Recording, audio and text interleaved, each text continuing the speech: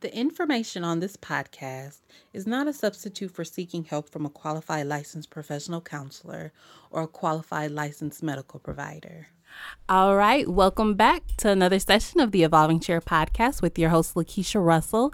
Today, I have a very special guest with me. I have the Keandra Jackson. She is so dope, y'all. She is one of the 10 Black female therapists you should know, named by the Huffington Post. She is the visionary and founder of KW Couples Therapy. You want to say hi to the TEC listeners, Keandra? I sure would. Hi, everybody. I am super excited to be here. Yes, I'm so grateful and thankful you said yes. And you I had to. I appreciate it. And it's also extra special because this is my 16th session. So I'm so excited. Sweet 16. Ooh, nice. Yes. And then, too, you are the first guest of the relationship series. So, ooh, that makes me special. Before we start, a little icebreaker for you. So, to coincide with the name of the relationship series, the games we play, how would you describe the last relationship you were in a game form, whether a board game or a video game? She did not prepare me for this, but okay. I didn't want to prepare you for it because I was like, I just wanted, just to be natural and flow for you. I would definitely say the last relationship I was in was more so a game of chess. And I say that because I feel like both of us, even though clearly it didn't work out, single y'all. I think it was literally us being trying our best to be very strategic about the next move, and we thought too much about the process instead of just letting it flow naturally. So I think I would equate that relationship to a game of chess. Oh, I like that. That is so funny. You got me thinking now. I'm like, I thought, it would be fun to ask, especially, with the title of the series being the games we play, because, relationships can be a game for some people. Oh, yeah, it was a game. Trust and believe it was a game. And, when people play chess, they're all serious, right? Yes. They're all serious and focused. Yes. It was kind of like that. Okay. Oh, so do you want to tell us, how did you get into this field and what made you focus on relationships? So there were, to be honest with you, I don't really have this cute story like most therapists do. The reason why I got into this field was because of my own drama and my own family drama. Let's just be honest here. So I came from a broken home. My parents got divorced when I was about 10, and that wasn't really the best situation. There was some emotional and physical abuse that happened and verbal. And at the same time, my sister had a baby very young when she was 16. So everything was kind of happening all at once in my family. And because I was the baby before my nephew came along, there was just a lot of chaos. And so what really drove me to kind of like help people just kind of navigate through very difficult situations was my own issues. Like I didn't really have a good I guess you can say, like, path to really go down. And I said to myself, okay, if I can get through this effectively, I want to be able to help other people who's going through some of the same issues that I am to be able to go through this successfully as well. And so that's kind of where the desire for mental health and really wanting to help people came from, was just my own family issues. But the relationship piece also came from the fact that I didn't really see any healthy relationships in my life growing up. My grandparents were together until my grandpa passed away. But that was really the only kind of like representative of a long-term relationship that I saw. And to be truthful, I don't even know if that was 100% healthy because I didn't know the ins and outs of everything. But I didn't have any good examples at all. And I still don't have any good examples. Unfortunately, that's very close in my, in my circle. So I just went on this personal and professional mission to really help people have healthy, long-lasting relationships because it really trickles down to your kids and all of that stuff. And I just see that it has a generational pattern. And I want to make sure that everybody's bloodline and generational tree is healthy. I love it. Now, what about, because I know you said you don't have any like healthy models of relationship. What about some of the clients, maybe some of them sometimes? Because I'm assuming you don't get all the time the ones that, have those massive issues with cheating, communication. I'm pretty sure you still have couples that are like, I just want to make our relationship better, Absolutely. I think when I said that I didn't have a good example, I just kind of meant in my own personal circle and my own family. But abroad and more people like that I have, grown to have friendships with and stuff, I do see those relationships starting to develop, which is awesome to be around. And I do have really good clients that come in and they're not necessarily on a horrible track, but they just kind of need a little tune-up, right? And so I like to tell people that it's really good to come to counseling as a couple every now and then, because it's just like a car, right? When you go in, you need a little tune-up every now and then. You need your brakes checked and your oil change and all of that stuff. It's the same thing in your relationship. You need a little tweaking and a little tuning, and just to be more geared and have some skills and resources that you can pull from. So there are some clients that come to me and they have really good qualities in their relationship that I really admire, and I'm just like, oh yeah, this is good stuff. Right. And since we're on the trail of healthy and unhealthy relationships, can you talk to us about those working definitions of what is defined as an unhealthy relationship and what is defined as a healthy relationship? And what does that look like when you have those clients that's sitting right in front of you? Yeah, so a healthy relationship, it really encompasses a lot of things, to be honest with you, but it's really when two people have developed this connection of reciprocity in a number of areas, like with trust and support, cooperation, safety. I talk about these things in my new ebook, The Art of Relationship. Yes. So trust, support, cooperation, safety, honesty, accountability, respect. Those are just a few areas that healthy relationships really have, and they have a really good balance and reciprocity between them. And one of the two components that I really focus on is communication and boundaries within those limits as well. And I can talk about that literally like all day, just those two things. I bet. But yeah, and so I like to tell people, if they have a healthy relationship or if they desire to have a healthy relationship, check your relationships and see if the things that I just listed, if that relationship encompasses that. And if it does, or if it doesn't, or if it halfway does, then you know that you need to make some necessary adjustments, whether that's just to peace out and say, okay, this relationship is not healthy because it has none of these components, or if it's more so of, okay, there's a little bit here, like, can we make some progress and can we tweak and change some areas? So that's kind of what a healthy relationship consists of. And it's really just a deep understanding of each other and ways to connect. Right. And now, what are some of the activities or conversations that you have with those couples who come in, say, with that working definition of a not so healthy relationship?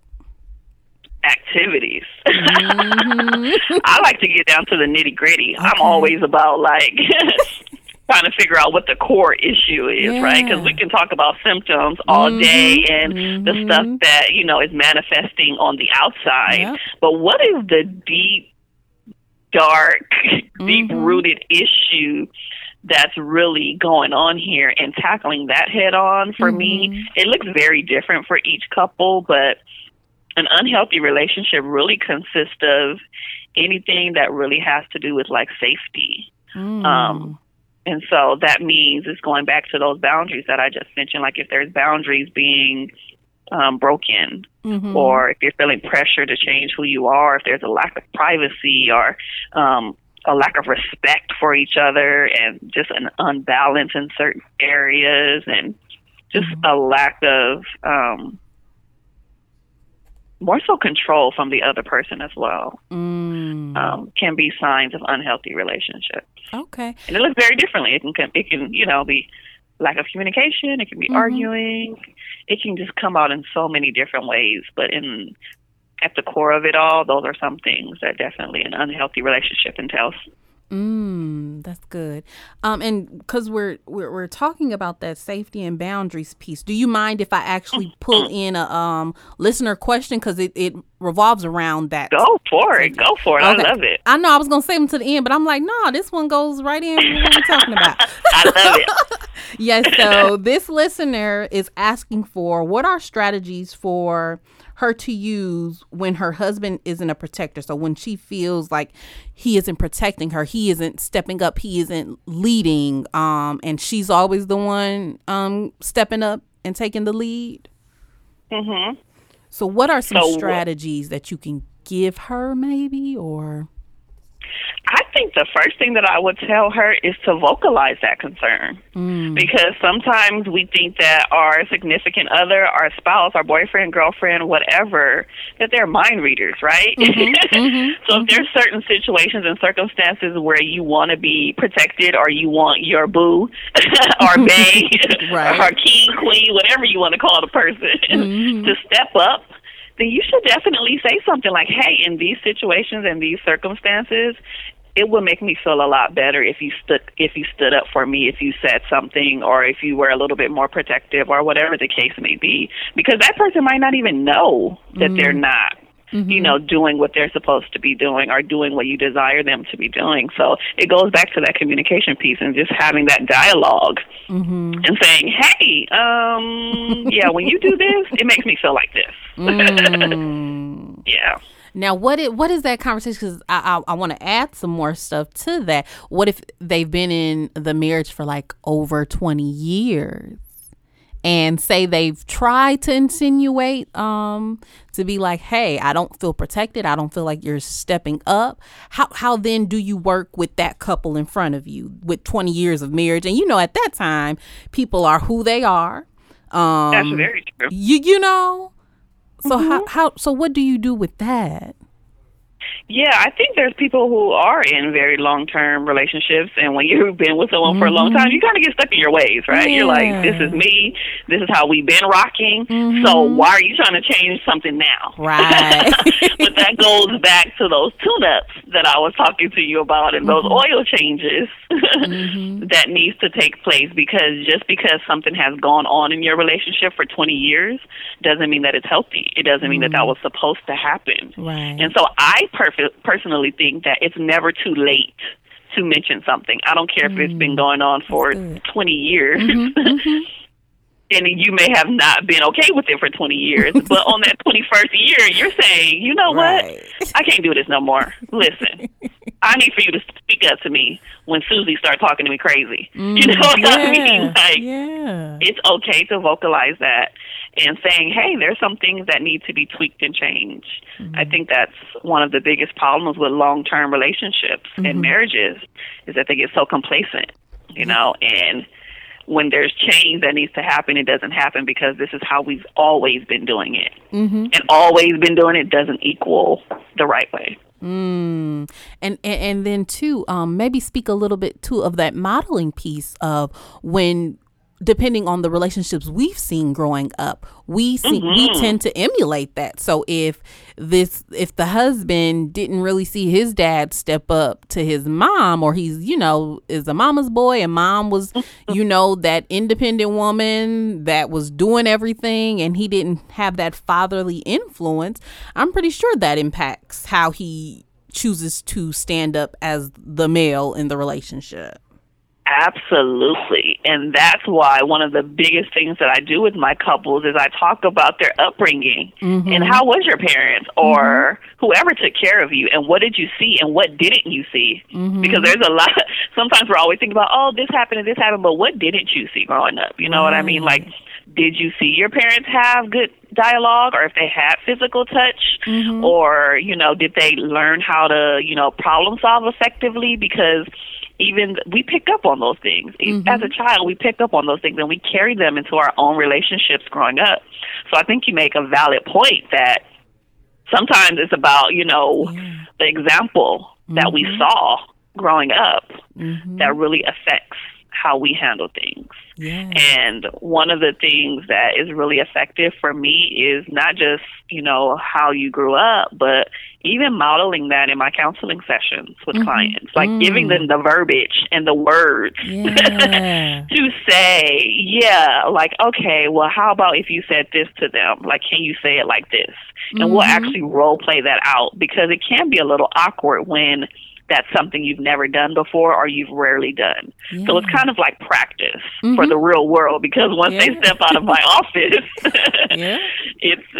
it's ready, set, go. Yeah. So that's how I handle that. Awesome. And you mentioned it a little earlier, but you do have an ebook out. So Ms. Keandra has an ebook out, you guys. It is titled The 7 Components Every Relationship Should Have to Thrive. And we're going to talk more about what made you, what led you to write it, about those 7 relationships, and then what are they? Yeah, so the book is entitled The Art of Healthy Relationships, and the subtitle is 7 Components Every Relationship Should Have to Thrive. And if people know me, they know that I love mental health. Talking about mental health and talking about relationships, that is my passion, right? Right. And so I actually have a second book coming out that's going to be released. Pre-orders are going to be released next week. So as I was writing that book, which was the original book for me to write, I felt like God was really impressing some other stuff about relationships kind of inside of me, and I just needed to get it out. Okay. That's just the God honest truth. I was like, okay, I just need to get all of this out. And so that's where I literally sat down and I wrote this ebook.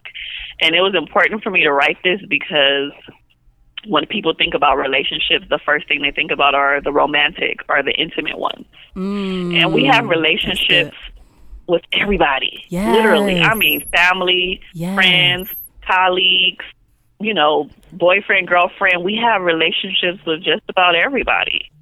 And so that's why I wanted to kind of break down the 4 different types of relationships that's in the book, what a healthy relationship is, what an unhealthy relationship is, and how to evaluate your own relationships in your life. So I included the 7 components because they're really helpful when dealing with any type of relationship. And so, as I previously discussed earlier, that there are certain components that every relationship should truly have. And I mentioned them briefly, but they're trust, it's support, it's accountability, it's safety, it's cooperation, it's honesty. And all of that is centered around respect. So respect is like one of the biggest things that people come into my office like, oh, she disrespected me and he disrespected me. I just see that as a really huge theme. And so that's why I kind of made it the center of the 7 components, because it really speaks to what happens when we feel disrespected. It affects other areas of our life and of our relationships. That's good. Yeah. That's good. Yeah. You want to tell the listeners where they can go get that ebook from? They can actually go and get it from my website, which is kwcouplestherapy.com. Again, that is kwcouplestherapy.com. It will be on Amazon very soon, where you guys can purchase that for Kindle as well. Awesome. And I'll definitely have all that information on my website as well. Awesome.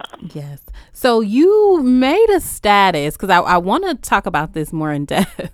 You made a status a few weeks ago, right? About what did I say? where you mentioned that somebody had given you the side eye or said something smart about you being a marriage therapist, although you're not in a relationship. Oh, yes. Which I'm sure you probably get that a lot, because people are coming to you, of course, like you are the expert, this is what you eat, breathe, and sleep, but they're probably expecting you to be in a relationship and you're doing these things you're telling us to do. That's so true. That is literally like the story of my whole life. people trip out on the fact that I'm actually single and not in a relationship or married. Mm-hmm. And they tend to give me a little side eye very often because they just automatically assume without even asking me if you're married or in a relationship. And so I learned very early on that it doesn't really matter if I'm in a relationship or not because I have the experience. The personal experience. I just told you guys about the drama that happened in my household. Right. So even though that didn't happen to me in my own relationship, like I see that firsthand with my parents. And I got the education, right? I got the backing. I studied this stuff. I've been to all kind of trainings and seminars. Like I've worked with thousands of couples at this point. Like I pretty much got this on lock. So in the beginning, I had a hard time with that, to be honest with you, because one, I'm still fairly young, right? I'm not going to disclose my age, but you know, I like to think that I'm young and popping. Right. So I was super young and I'm not married. Okay. And so when I first got into this line of work, I had a lot of personal issues, like my own stuff that I had to work through because internally, all of the things that people were saying were really starting to get to me. I was like, well, maybe I am too young to help people. Or maybe because I'm not in a relationship, you know, I can't really help people like I think I can. And it started to eat away at my own self-esteem and my own self-confidence in this field and as a professional. And it wasn't until about probably, I'm not even going to lie, probably about a little over 2 years ago where I had a friend who sat down with me. And I was talking to him about this very topic. He just looked at me. And he just kept looking at me. And I'm like, what? And he was just like, I'm just going to let you talk. So he let me rant. Okay. And he said, Keandra, this makes no sense. And I said, yes, it does. And I'm giving him all of the reasoning why it makes sense. And he says, think about when you go to the doctor and you have an issue. Do you require for your doctor to have that very same issue for you to be treated? And I was like, oh my, and he said the same. He gave me this example. He said, if you went in and you needed to have heart surgery because you were having heart issues, would you require your medical doctor to have had a heart attack or to have their own heart issues in order for them to be effective? And I said, of course not. And he was like, well, this is the same thing with your field. It's no different. And that's when the light bulb went off. And I said, oh, man. And I haven't looked back. Oh, wow.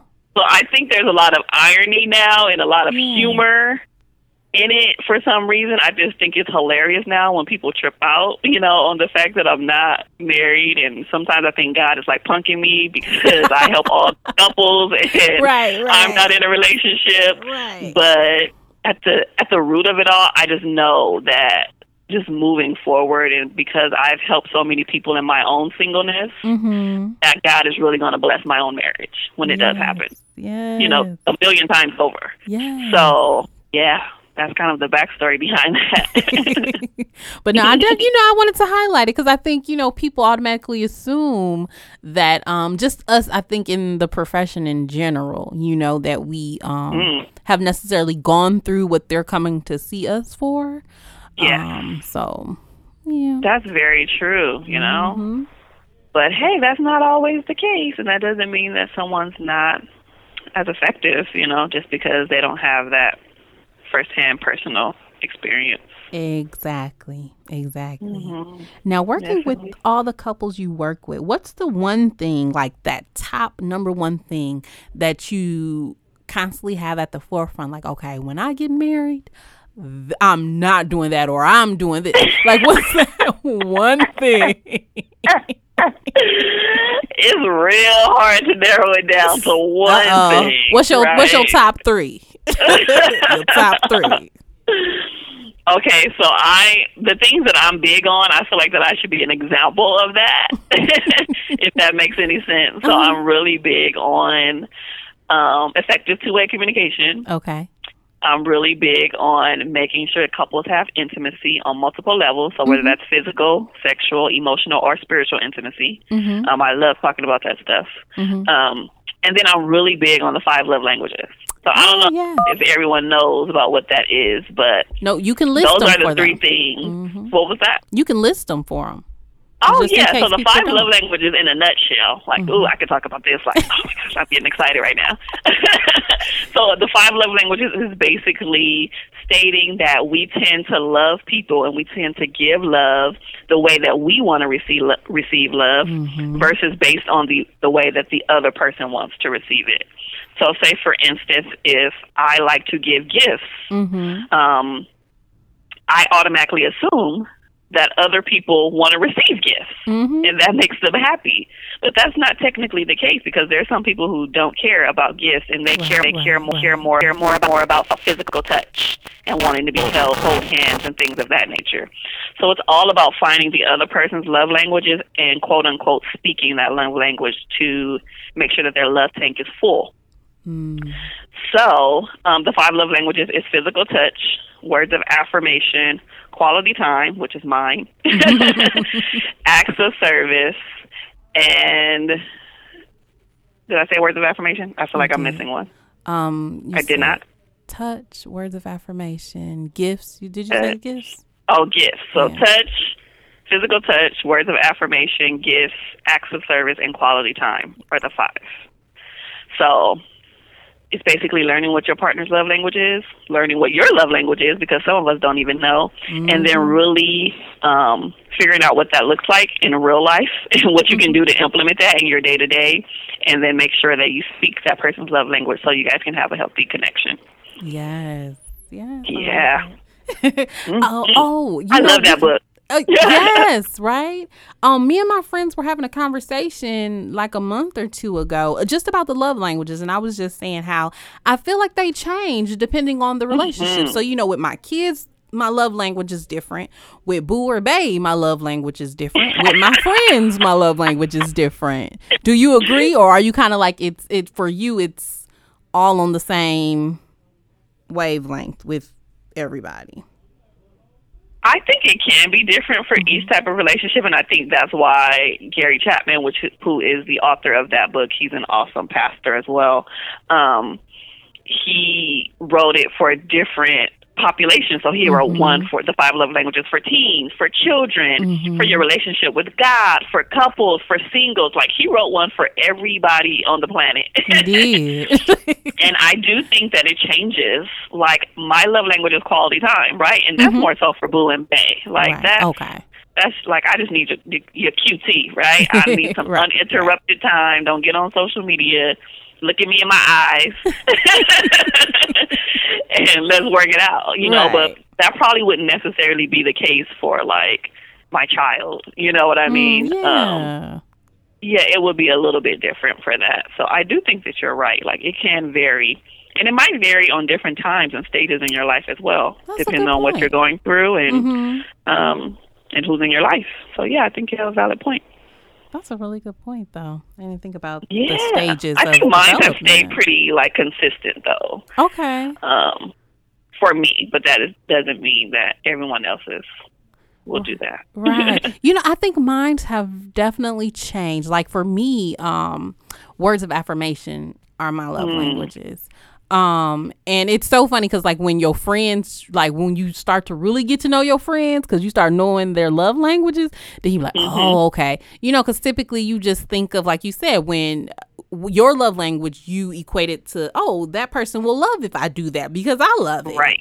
And that is not the case. So it's funny because, like, me and my friends are, like, just now starting to learn each other's love languages. So it's so interesting just to see how that evolves and formulates for each of us. Yeah, you see how it applies to every type of relationship, with your friends, with your family, with bae, like, with your kids. Like, it's really applicable across your whole life. And so that's why I love that. Like, it's just a game changer. So if people, and what I love is that you can take a free quiz on his website.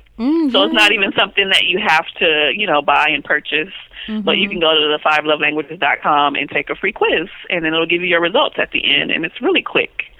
And then you and your partner can do that, and so you guys will be on the same page. Yes. Now, is that something you suggest for many of the couples that come in? I've done that in my sessions before. I'm like, listen, let's figure out what y'all love language is so we can get on one accord here.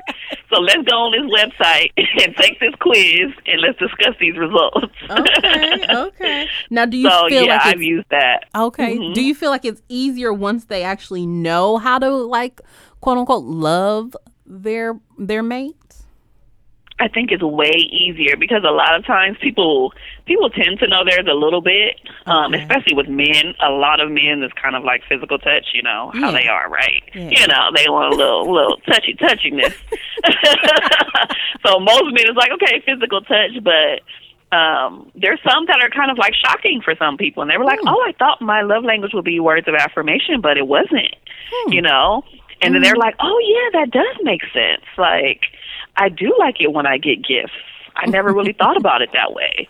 So it's just bringing that knowledge to the forefront of our mind and just making us more aware. And then it's easier for us to relate to our partner because we'll know more about their likes and their dislikes.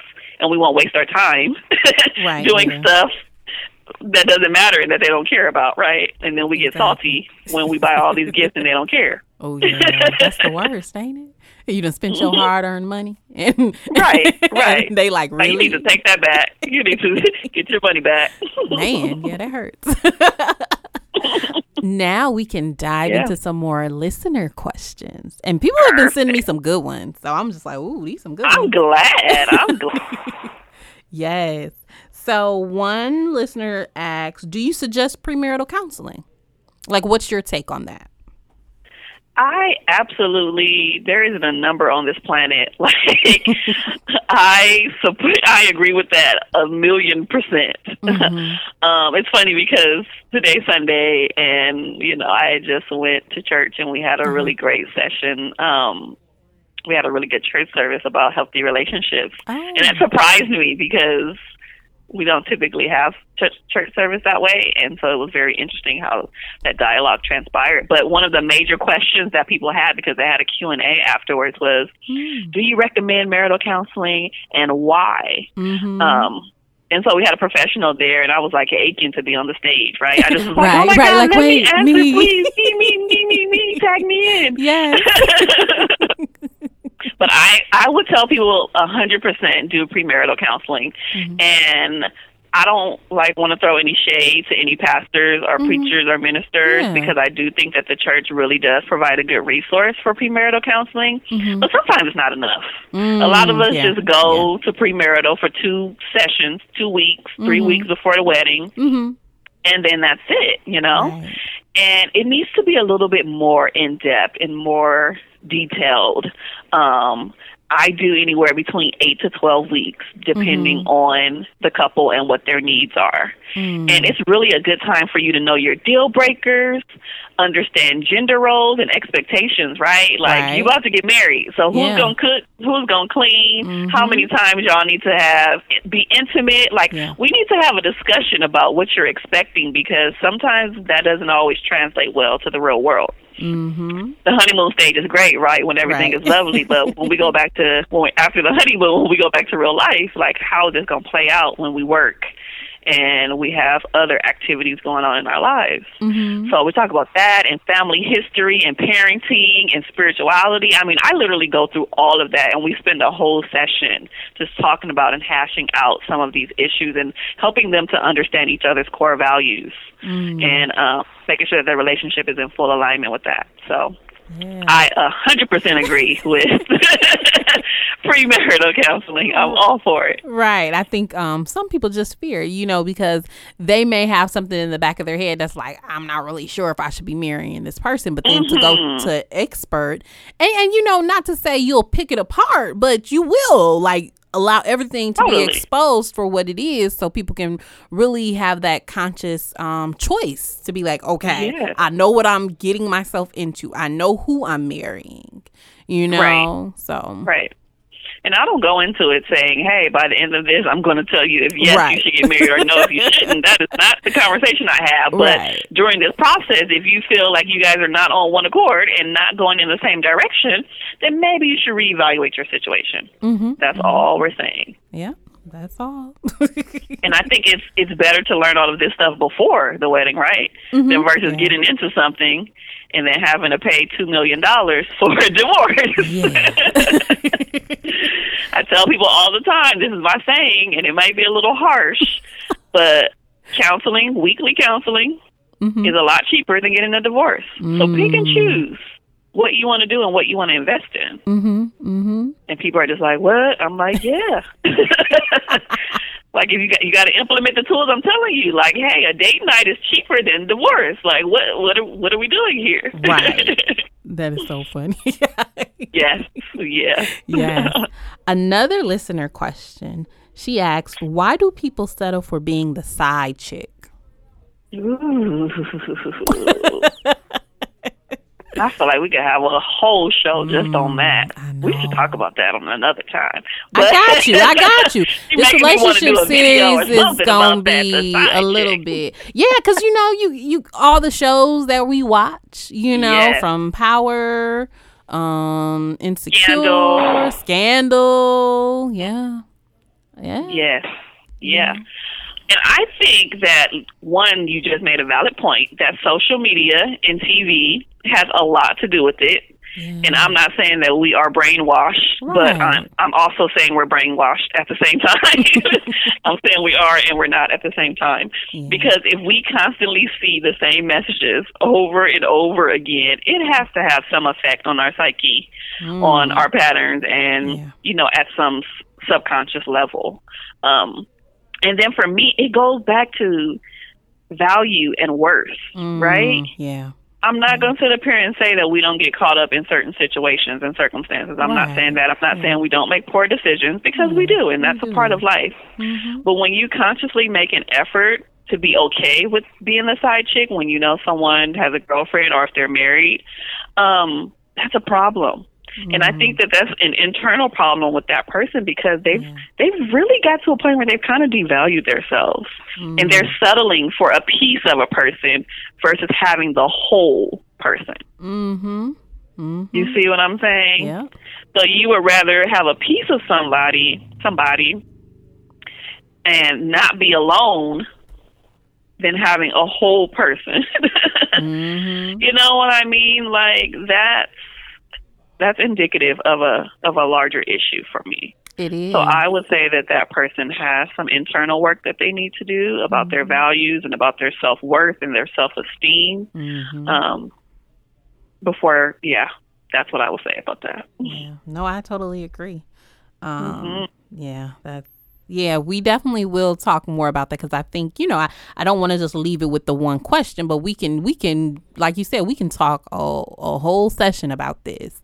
And we definitely will. So I got you. You coming back. So. Oh, hey, part two. Yep, part two. Yep, part two. Especially during this relationship series, because like I don't want to just cater it to one type of relationship. Like married people. It's for dating unmarried folks.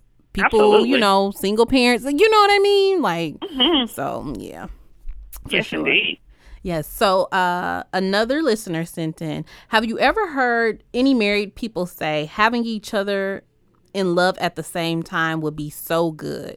So, so just like, I think in society sometimes it's that way. It could be perceived like people may, I don't want to necessarily say fall out of love with each other, but are two people ever truly in love with each other at the same time for them to meet each other's needs? You get what I'm saying? I think that's a hard one for me to digest. Can you rephrase it? Or so because they put having each other in love at the same time. Like, have you ever heard any married person say that? Like, I wished we fell in love at the same time, or we were in love at the same time, or we're in love at the same time. And I'm trying to find a way to rephrase, because a part of me feels like I think it speaks, though, to the love languages we were talking about. Yeah, it kind of does. Because for you to feel the person loves you like you love them at the same time, they will have to be loving you through your love language. But for you to feel like they aren't, maybe they aren't speaking to your love language. And not saying that they don't love you or aren't in love with you. You know what I mean? Right.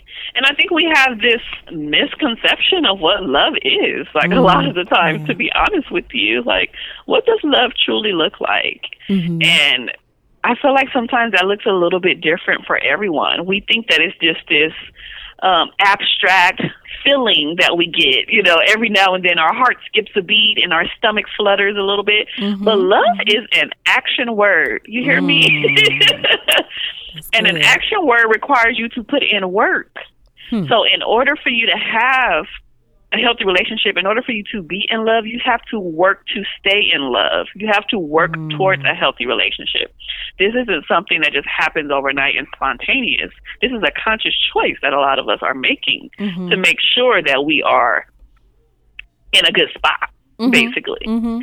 So we get this, you know, fairy tale, like, I was in love and, you know, I fell in love. It's like, what does that even mean? What does that mean? You know, because one minute we say we fall in love and then the next week we over the person. Like, okay, were we really in love? You know what I mean? Like, what is our definition and our barometer of love? Right. That's good. So I hope I answered that person's question. Yeah, I think you did. And then another part 2 of that is, because the saying is, find a man that loves you more than you love him. What, you know, like, what do you say to that? Because go ahead. I don't even know how I feel about that. Because I know you hear it a lot, right? Or you probably were told that from, like, your grandmama or somebody, you know, because I've heard older women say that. You know, you find a man that loves you more than you love him. Yeah, and in theory, that sounds great, right? Right. I'm about to find somebody who just loves me so much more than I love them. But at the same time, I'm thinking in my head, like, why does that person have to love me more? Like, what's stopping me from loving that person just as equally? And going back to what I just said, that a person's love is different. And so how can we measure love if our love language is gifts or our love language is quality time? You know, like, that's not something that you can always measure and say that this person loves me more or loves me less. Like, we tend to think about love in, like, action, you know, like, oh, he did this or she did that, but it's more. It's so much more than just the physicality. It's about that emotional connection and being able to trust someone and having them to be trustworthy and support you, and going back to all the 7 components right. that I mentioned earlier about being accountable and honest and feeling safe with them and respect and cooperation. I mean, that's what truly matters. Because just to be on a real level, I think sometimes when people are in a relationship or there's 2 different levels of desire, it can be really, like, funky. Like, I don't think that I would want someone who was, like, way too head over the heels in love with me. Okay. Because that would be kind of creepishly weird, you know, and vice versa. Like, I wouldn't want to overly, you know, like, have feelings for someone and that wasn't reciprocated. Like, that's an unequal, that's not balanced, and that can be very strange. So I hope that makes sense to everyone. I believe that that's kind of like a cliche or, you know, just a saying that we've heard growing up all of these years, but really just dissecting it and saying, like, that can be a little weird, like, making sure he loves you more. It's like, I want to love you just as much as you love me. Right. Yeah. Dooch, you mind if I rope you in? How do you feel about that? Oh, my media producer, Dooch, because he's a male, you know. Come on, media producer. Come on. Yeah, let's get this male perspective happening. Right. Hello. Yeah. How do you feel hearing that? I don't know. Were you ever told that by, like, the women in your life? Like, you need to love her more than she loves you? Because we get that. Find a man that loves us more than we love him. I've heard it. Yeah, I have heard it. Okay. That's all I'm going to say. That's all he got. Yeah, that's all I got. I'm about to fall out the chair in my office. Yeah, I have heard it before. So have you, because you heard that, have you purposely, went along with that motto of loving a girl more? No, I wouldn't do that, because then that would be tricking her if I just force it. No, because I would be honest with her. If I didn't, I mean, I wouldn't. If I did, I mean, I'm just gonna express myself genuinely as much as possible. So yeah, yeah, I respect that. Yeah. Look, y'all was gonna try to get me up out of here. You know, we had to get the male perspective because I'm like, well, you in here, so. Right, because they get messages a little different than us, right? Growing up, like we get different kind of messages. Yeah. So I think that's a good point that you brought him in. Yeah, that's true.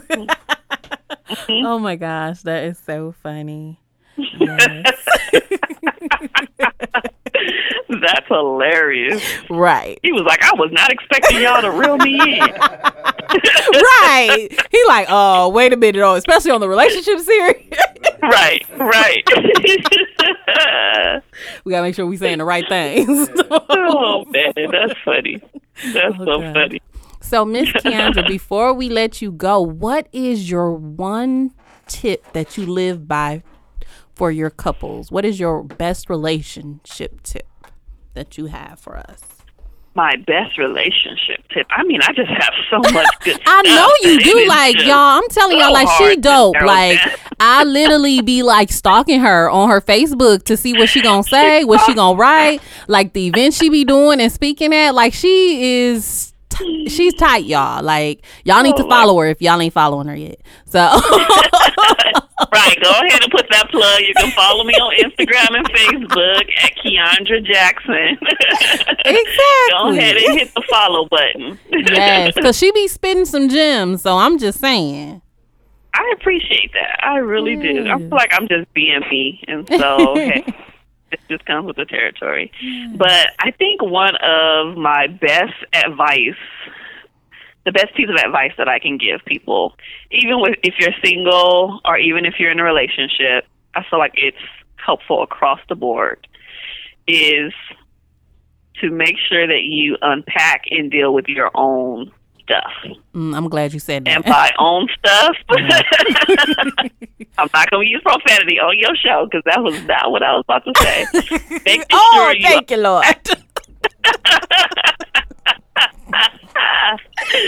Oh, man. Making sure you unpack and deal with your own issues, right? Yes. Whether you're single, in a relationship, dating, I promise you all of this stuff is going to come to the surface. If you don't deal with your issues, whether it's past trauma, past hurts, trust being broken, poor, parent relationships, whatever it is, if you don't deal with it and get a hold and a grip on it, I promise you it will manifest in your relationships.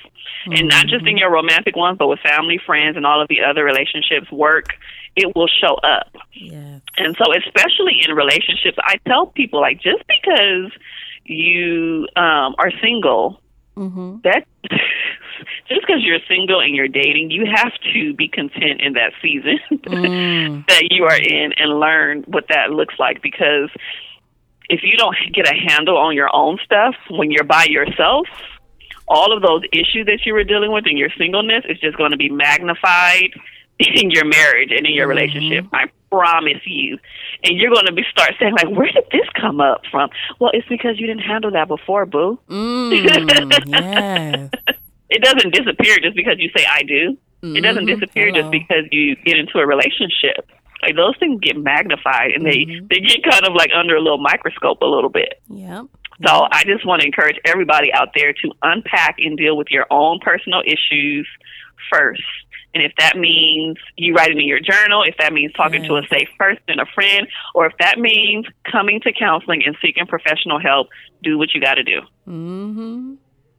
Yes, that is so true. And it's so crazy. Just before we go, because, I'm in this stage right now because I'm not married, but, soon to be, don't know when yet, but, it's coming. You better think it. Exactly, and, and I'm journaling those things that, that makes me happy because a date I went on, about a month ago, it was like the ideal date, like what I've always envisioned a date to be. You know, and I'm just slowly taking inventory. What are those things that I love that makes me feel, you know, feel loved, feel protected, feel whatever, you know, because he did this or he said that, you know, so I'm like just keeping a journal of like all those little experiences for me to really know what it is that I'm looking for and I'm seeking in a person.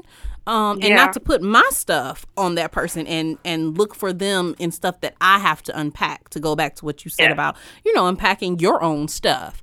Because then it gets really tricky if you're seeking something from the other person that they can't give you, you know, and a part of my testimony is like, you know, like my dad has been in my life. My dad isn't my biological father, but, you know, he's been in my life since I was 3, you know, so that's dad, you know, but like I was always seeking a dad when I dated people. I dated older men, you know, so it was like I was seeking a daddy figure, you know, to fulfill that need of feeling like I was loved and not, you know, abandoned or whatnot. And, you know, granted, like I said, you know, my dad was phenomenal though, you know, but I had that need I needed to have fulfilled, looking for a daddy. But, you know, right, and work through that. I think that makes a lot of sense. I think you really kind of help somebody there with your transparency and being able to be open up about that. Yeah, I think that's awesome. Yeah, that's what it's all about in the Evolving Chair. Now, before we go, for real, like I'm sounding like the pastor with like 5 different closings today. So maybe 3 hours later. Exactly. Like the last thing I'm gonna say, like, no, for real. Now, Miss Keandra, on the Evolving Chair, we believe that, you know, we need to be healthy physically, mentally, and spiritually. So how do you do that? How do you keep yourself centered physically, mentally, and spiritually? Oh, man, I'm glad you asked this question, to be honest with you. Like, first of all, like keeping God at the center of everything, like just hands down, just making sure that's a priority at the beginning and throughout my day, even at the end. Making that a priority to put him first, whether that's reading my word, going to church, writing in my journal, prayer book, all of that good stuff. And I think that keeping him first, he really just blesses everything else. And I think that's why I've been able to, you know, have all of the opportunities that I have had.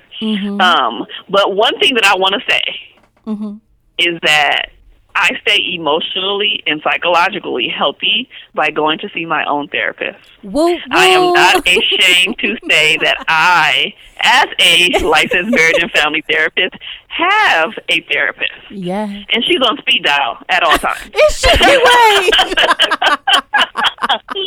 Because you know what, we deal with a lot of people. Yeah. And we work through their issues. And sometimes we need an outlet for ourselves. And so I can't be telling people to go to therapy if I'm not willing to go to therapy. Exactly.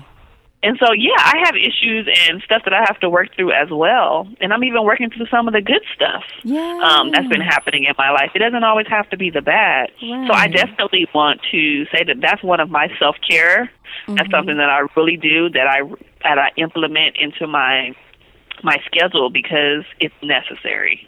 Besides the normal stuff like manis and petties and hair appointments and taking naps and reading, you know, I'm learning to really just have that me time, you know, because I'm always around people all the time. And so I get a lot of my energy from being by myself. And I think that's okay. And that's important for me.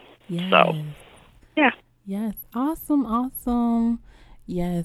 And so I will definitely have Miss Keandra's contact information on my website, www.theevolvingchair.com, for you guys to reach out to her. You know, you may want her to come and speak at something you haven't. So absolutely, I will. Yes. I mean, I'm on the West Coast, but I travel. Right. She on the international pathway, y'all. So, you know. That's what I'm talking about. Yes, I'm just trying to get like you, like for real. Like that's all I'm trying to do. When I tell you that it's not me, believe me when I say that it's all God. I promise you will never hear me take any credit because the stuff that he does for me blows my mind. I can't even think about doing half of the stuff that I do, and he gives me the grace to do it. Yes, so that's so it's true. all his. Yes. All his. It's kingdom work for me. Awesome. I love it. I love it. And she a save therapist too, y'all. Sanctified, filled, all of that. I love it. I love it. So we are going to have you back because we need to do the part 2 about just the side chick mentality, or and to go deeper than that psychologically and all that good stuff. So yes, let's do it. I'm all for it. Yes. Well, thank you again, Miss Keandra, for coming. No and problem. Thank you so much for having me. I'm excited. Yes. Can't wait for part 2. Yes, definitely. So y'all pay attention for that. So until next time, peace. Hey, TEC listeners. Don't forget to like, subscribe, and share, and rate this podcast. You can send me emails with questions, comments, and feedback to tecpodcast2017@gmail.com, on Twitter at tecpodcast2017, IG at tecpodcast, Facebook, The Evolving Chair Podcast, or check out my website at www.theevolvingchair.com. So go listen to me on SoundCloud, iTunes, and Google Play.